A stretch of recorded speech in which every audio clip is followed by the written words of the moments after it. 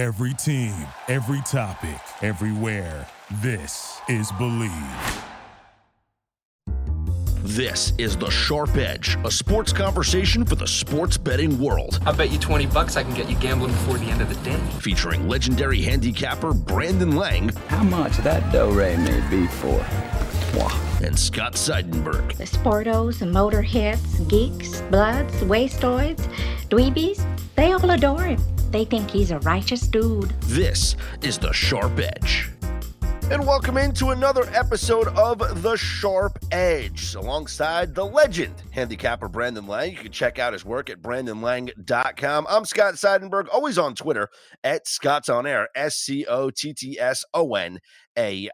Reminder, be sure to subscribe to the Sharp Edge Sports Betting Podcast, wherever you get your podcasts from. Check us out on Believe.com. That's BLEAV.com. You can just type in Brandon Lang or Scott Seidenberg on your podcast app, or type in The Sharp Edge. Well, you're going to find us. We're going to be there, and we're going to be talking about all the games. Brandon, before we get into the college football and the NFL action for this weekend, the League Championship Series starts tonight as we record this on Friday in Major League Baseball. The NLCS Nationals against the Cardinals, and the ALCS, you get the Yankees and the Astros. Who do you have going to the World Series? Wow. Dave Roberts. I would hate to be him. I mean, there's a lot of people I'd hate to be. But to have to live with the choice, it's almost like the same feeling as Terry Collins leaving Matt Harvey in, and when he should have took him out. Yep. In the World Series against the Royals. It's the same identical situation. The difference is Kershaw got the out he needed. His bullpen was set up to go right through the heart of the order with everybody he needed. I know you're paying him the big bucks, but you're a manager and you get paid the big bucks to make the tough decisions. And that's Kerr, way to get us out of the seventh. Nice job. Now my bullpen's set up. Let's go. Get ready to advance. And it's amazing how managers, the good ones, the really good ones, the Tony La Russos,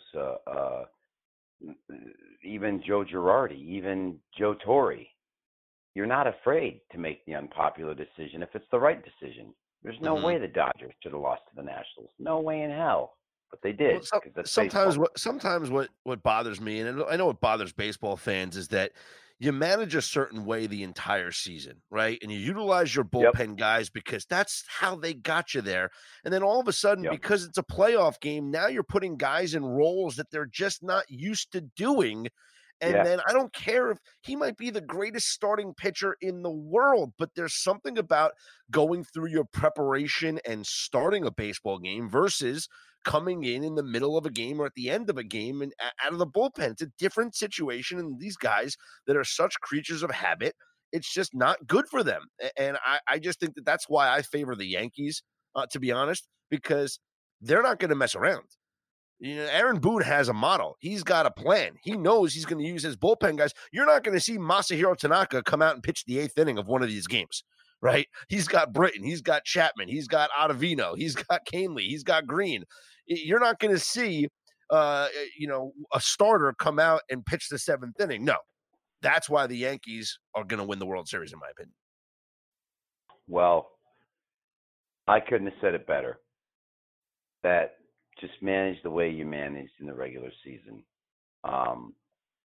Kevin Cash utilized Tampa Bay's entire pitching staff the entire season. Look at Game 4. Diego Castillo went 1 2/3. Was pitching great. Could probably left him in for another inning. Nope. Let me bring in Yarborough. It was amazing. But that's what he did all season. Right. They just ran into a buzzsaw with Cole. So I tend to think that the Yankees can beat Houston. The problem is, and I think the key is not Verlander, not Cole, because Verlander and Cole combined will win 3 games. Mark it down right now. Bet it right now. Verlander and Cole will win 3 games between them. The wild card is Greinke. I've said this before, and I'll continue to say it again. The fact that Greinke is going in Houston is a huge advantage for the Astros. Yes. So Yankee fans want to be like, oh, well, now that we don't, Verlander and Cole get pushed back and Greinke's got to start earlier. Yeah, so you think they want Greinke pitching at Yankee Stadium? No, they want Greinke pitching in Houston. It's a huge advantage for them. Yep. So if he wins a game, Yankees aren't going to the World Series. All right. He cannot win a game. If he picks up one, it's just like Kevin Millar when they were down 3-0 against the Yankees, and Kevin Millar was walking around the field before the game, and he goes, "You better beat us tonight. You better sweep us tonight. You better beat us 4-0. You better beat us 4-0. Because if you let us win tonight, we got Pedro going tomorrow, we got Schill in Game 6, and anything can happen in Game 7. And what happened? Exactly. David Roberts steal, Ortiz, boom. Then Pedro pitched to Jem. Schill did what he did, and then Kevin Brown imploded in Game 7. See ya, Game 7 match. So it'll be interesting. How series price, Yankees plus 148 for the series, Astros minus 174, Nationals a small minus 134 favorite over the Cardinals, who are plus 114. That series obviously starting Friday night. Let's jump into college football here, Brandon, on the weekend. And I want to throw a little stat at you, and I want to get your opinion on what's going to happen with this stat. Okay. Ralph Michaels, who does a great job, Wager Talk, he throws out all the stats on Twitter and whatnot. Teams that start the year unranked and then go into the top 25 for the first time of the season, they're 1-9 against the spread in those games, their first game into the top 25. 3 teams this week are entering the top 25 for the first time this season. Baylor, who is an 11-point favorite against Texas Tech. Memphis, who is a 4.5-point favorite at Temple. And Cincinnati, who is a 7.5-point favorite at Houston. Which one, if any or more than one, will not cover the spread? Well, I got great numbers on all 3 of those games. But first, let's just recap Auburn, Florida, if we can. Bo Nix couldn't hit water if he fell out of a fucking boat. If you would have parked a semi-truck 5 yards in front of that little prick, he wouldn't have hit it. He looked like a freshman. He looked like a freshman. They were down 17-13. They take over on their own 8-yard line. Gus Malzahn calls the perfect series right down the field. Boom, boom, boom, boom, boom. First and goal at the 8. He calls a run play. They gain 2 yards. Everything's set up. He calls the slant. It's wide open. It's a touchdown. Auburn wins 2017. Yeah, baby. He threw it 100 yards behind the receiver. He hit a hot dog vendor in the lower bowl, knocked him down. Ball ricocheted to the upper deck, knocked the beer vendor down. He fell a whole flight down and landed in the lower deck. And I think the ball's still spinning somewhere outside the stadium. In fact, I heard Bo Nix call Baker Mayfield and said, "Listen, let's meet on an overpass. We'll get a bucket full. We'll get a whole satchel full of balls, and we'll just see if we can hit semi-trucks coming underneath the freeway, because we suck. We fucking suck." It's unreal how bad his play was at quarterback, and it just goes to show you that if you don't have great quarterback play, you ain't winning football games, college or pro. Simple as that. You better have – look at Daniel Jones last night. 160 yards, 3 picks. Quarterback play, man. Quarterback play. Temple, 7-0 against the spread as a home dog of 12 or fewer points, and first-year head coach Rod Carey is in that position in the game against Memphis. Gets better. The other game you talked about, Cincinnati, which, by the way, I said Houston was going to be fine with that backup quarterback who came in, and I believe that he engineered a nice win, first game out of the box. Correct me if I'm wrong, but I just came across the number with them.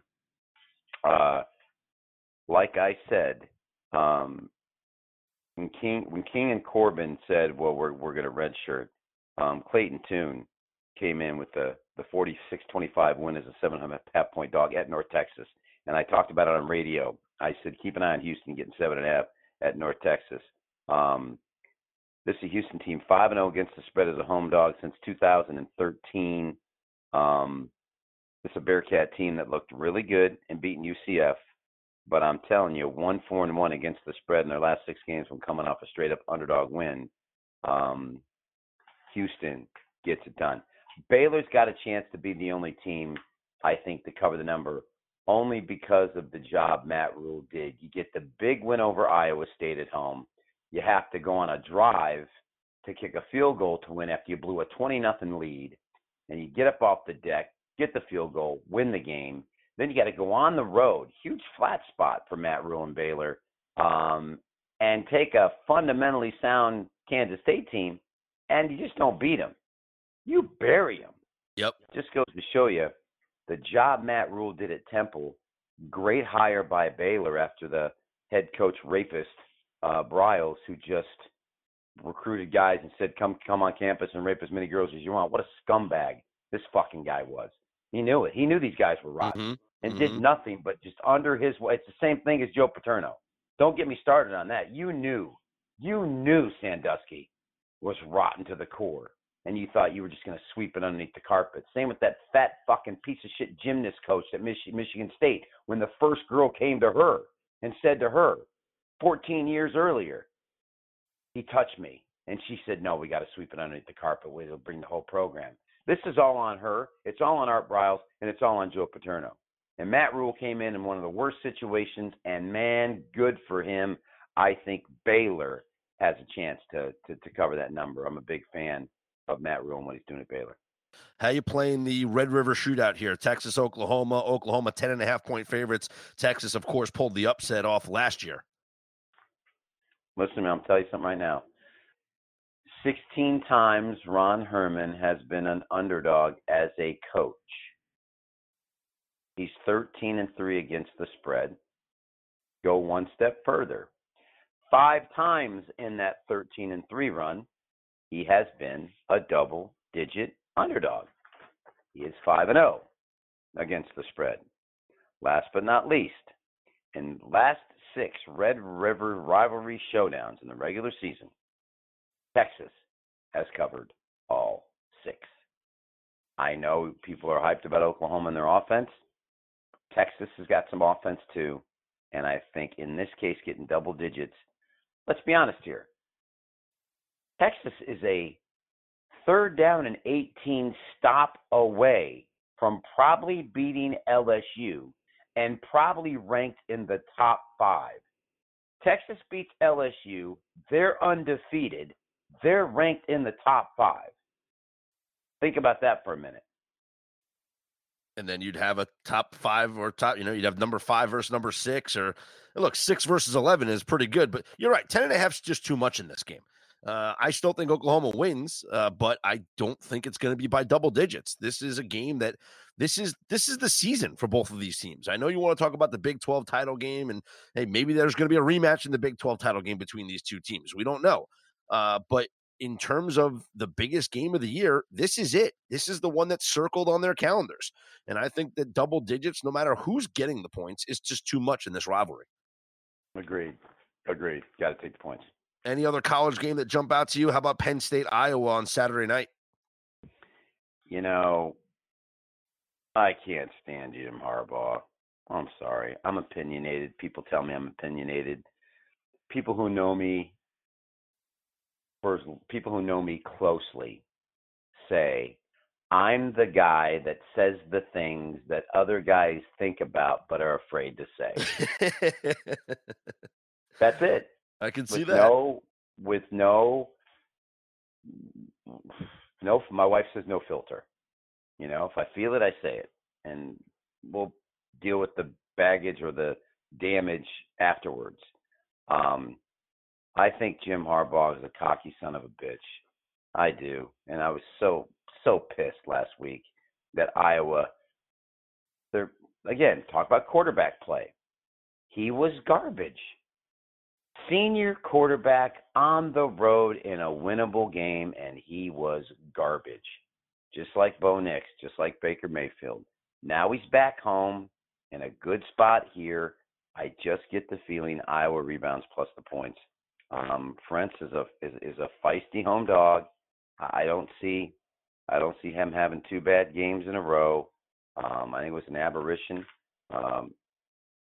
My satisfaction is going to come when Jim Harbaugh at the end of the year loses to Ohio State by about 40, and then he's fired, and then he's coaching that Friday Night Tykes team down in Miami-Dade County.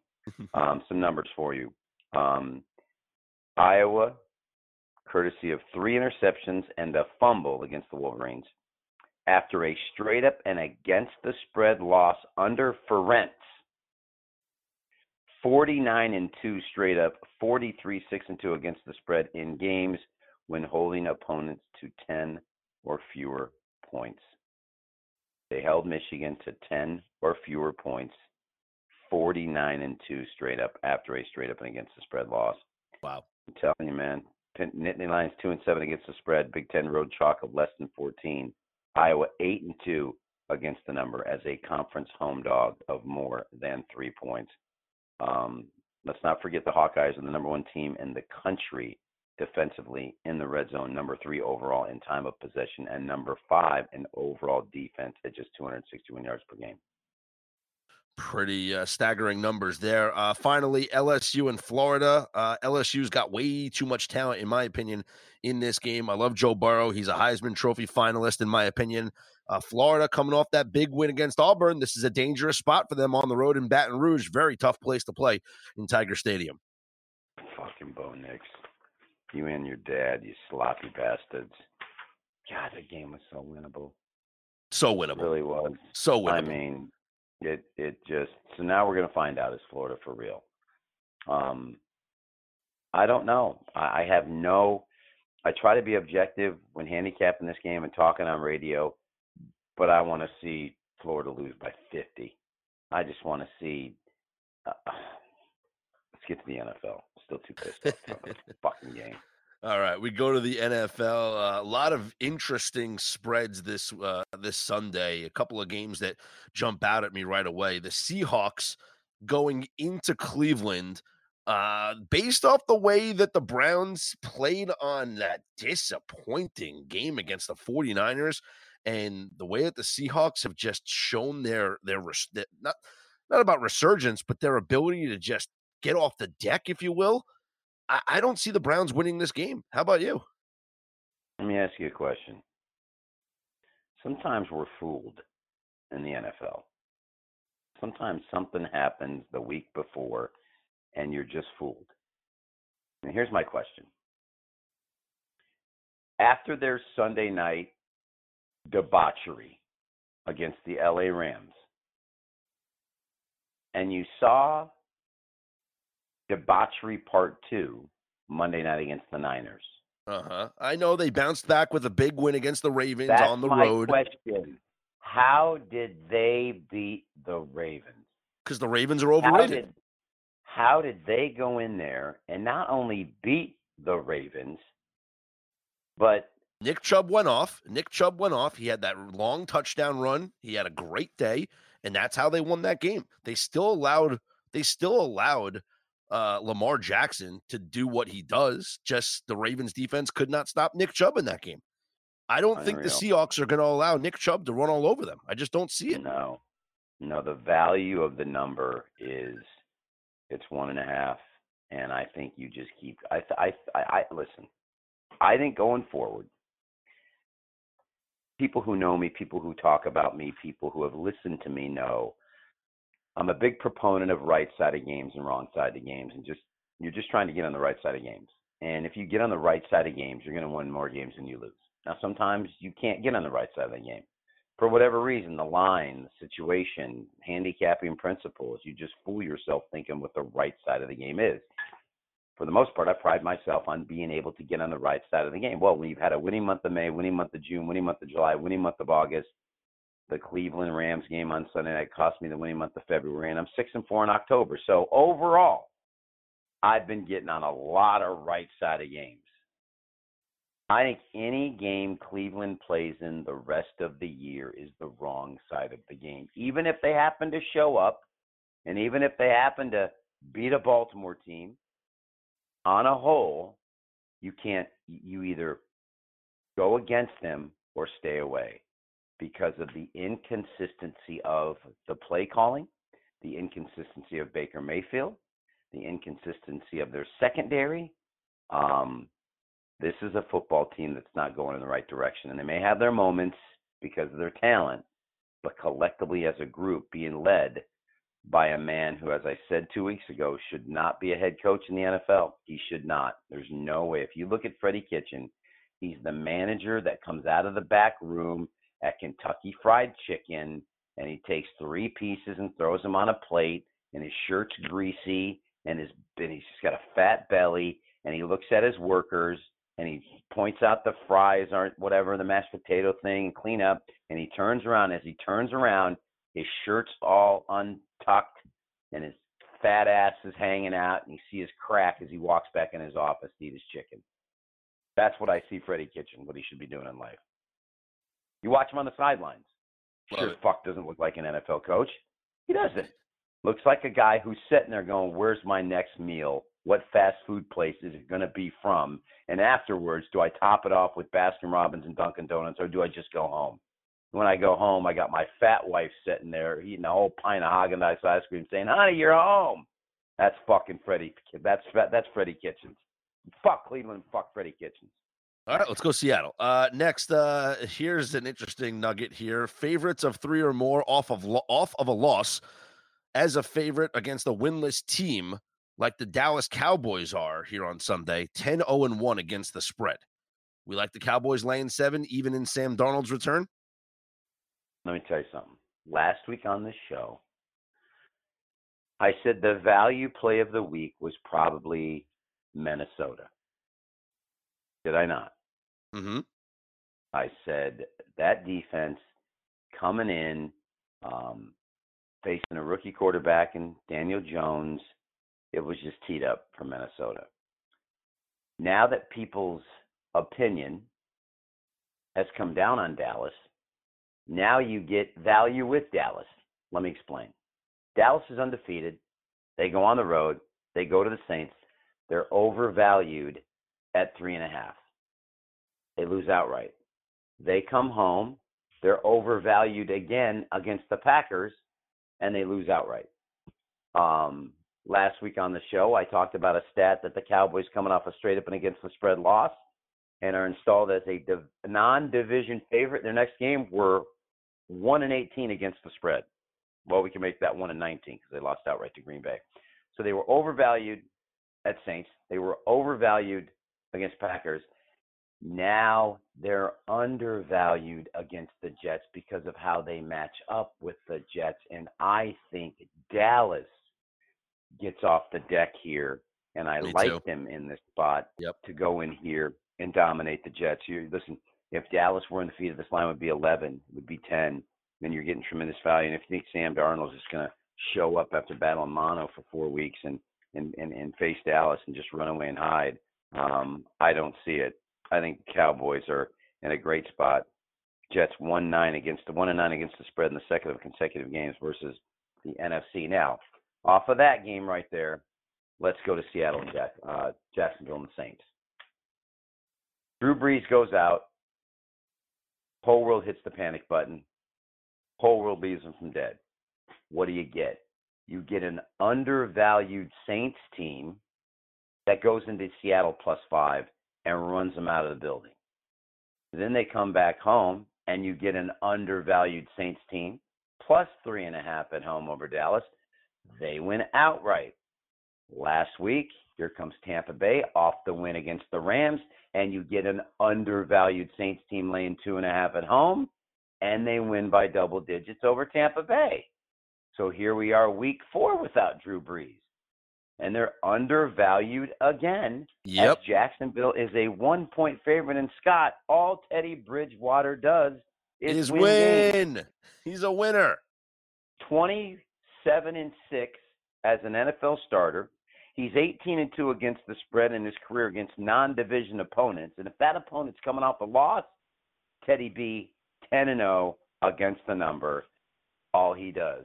In the late Al Davis's word, just win, baby. Just win. Sunday night, the bolt up, the Chargers are a favorite over the Steelers, and there's no home field advantage in that StubHub Center or whatever it's called now. I think it's a Dignity Health Sports Park in Carson, California. There, I can't buy them as a favorite. I can't buy them as a favorite of nearly a touchdown, despite the fact that the Steelers are on their third-string quarterback. I like the Steelers to cover this number. Philip Crimea Rivers. Philip Crimea Rivers is the assistant manager for Freddie Kitchens at that Kentucky Fried Chicken. He's got to feed those kids somehow. I mean, come on. 8 kids. I'd say 3 of them are working there, probably at the drive-thru and at the counter. The man just continues to bury people. They're 3-17 against the spread in their 4th home game of the year, in which they own a greater than 500 record. Pittsburgh 12-4 straight up, 14-2 against the spread as a visiting underdog with revenge in AFC West clashes. I'm telling you right now, Steelers 6-1 against the spread last 7 games as a series visitor in this matchup. I don't trust Philip Rivers ever. I'm with you. Pittsburgh plus the points. A full touchdown? I like him. Another spread that was almost a touchdown. It's actually down. It's 4.5 now. Is the Texans and the Chiefs, and you know, Brandon, Deshaun Watson covers spreads. I mean, when he loses games, it's not by a touchdown. It's usually between the 3 and 6 range here. Well, Scott, you hit the nail on the head, because one thing about Deshaun Watson is he's like a Rottweiler in heat when it comes to getting points. In his NFL career as a starter, he's 8-2-1 as an underdog. And if the team he's playing is coming off a loss, it's happened 4 times, he's a perfect 4-0 against the spread. I've said for weeks now, I believe the Chiefs' defense is living on borrowed time. It's only a matter of time before they get exploited. I think Houston is all systems go offensively, getting more than a field goal in this spot. Mahomes banged up. You got to ride Deshaun Watson plus the points, Houston, all day long. I got one final play. Tell me why I like this so much, and if I'm on the wrong side of it, then tell me I'm on the wrong side of it. I can't get off the Eagles getting 3 points against Minnesota. I think Kirk Cousins against a good defense like Philadelphia is a recipe for disaster. I love this Eagles team. I picked them to go to the Super Bowl out of the NFC, although the Saints might have something to say about that. Tell me why I can't get myself off of betting the Eagles plus the 3 points. Mike Zimmer, outside of the NFC North, as a home favorite. So for those of you listening, that's a home favorite against anyone not Chicago, Green Bay, Detroit. 20-2 straight up, 19-2-1 against the spread. Wow. Be careful with that one there. Wow. Okay. Well, this is why I needed to ask you, because you can talk me away from picks like that. Thank you for doing that. I'll still bet it and lose anyway. That's fine. Good stuff, my man. Real good stuff, my man. Hey, Freddie, give me the 3-piece original, mashed potatoes and gravy, macaroni and cheese, and give me an extra biscuit, you fat bitch. That's all I got to say, Scott. Good podcast this week. Goodbye. There you have it. He is Brandon Lang. Once again, check out his stuff at brandonlang.com. I'm Scott Seidenberg. You can always follow me on Twitter at ScottsOnAir, ScottsOnair. I post the picks every single weekend. College football plays on the year, 35-17 year-to-date record. So I'll post those picks coming up on Saturday. Be sure to subscribe, rate, and review The Sharp Edge wherever you get your podcasts from, or you can check us out on Believe Podcast Network. That's BLEAV.com. Until next week, good luck, everyone. Thank you for listening to Believe. You can show support to your host by subscribing to the show and giving us a 5-star rating on your preferred platform. Check us out at Believe.com and search for BLEAV on YouTube.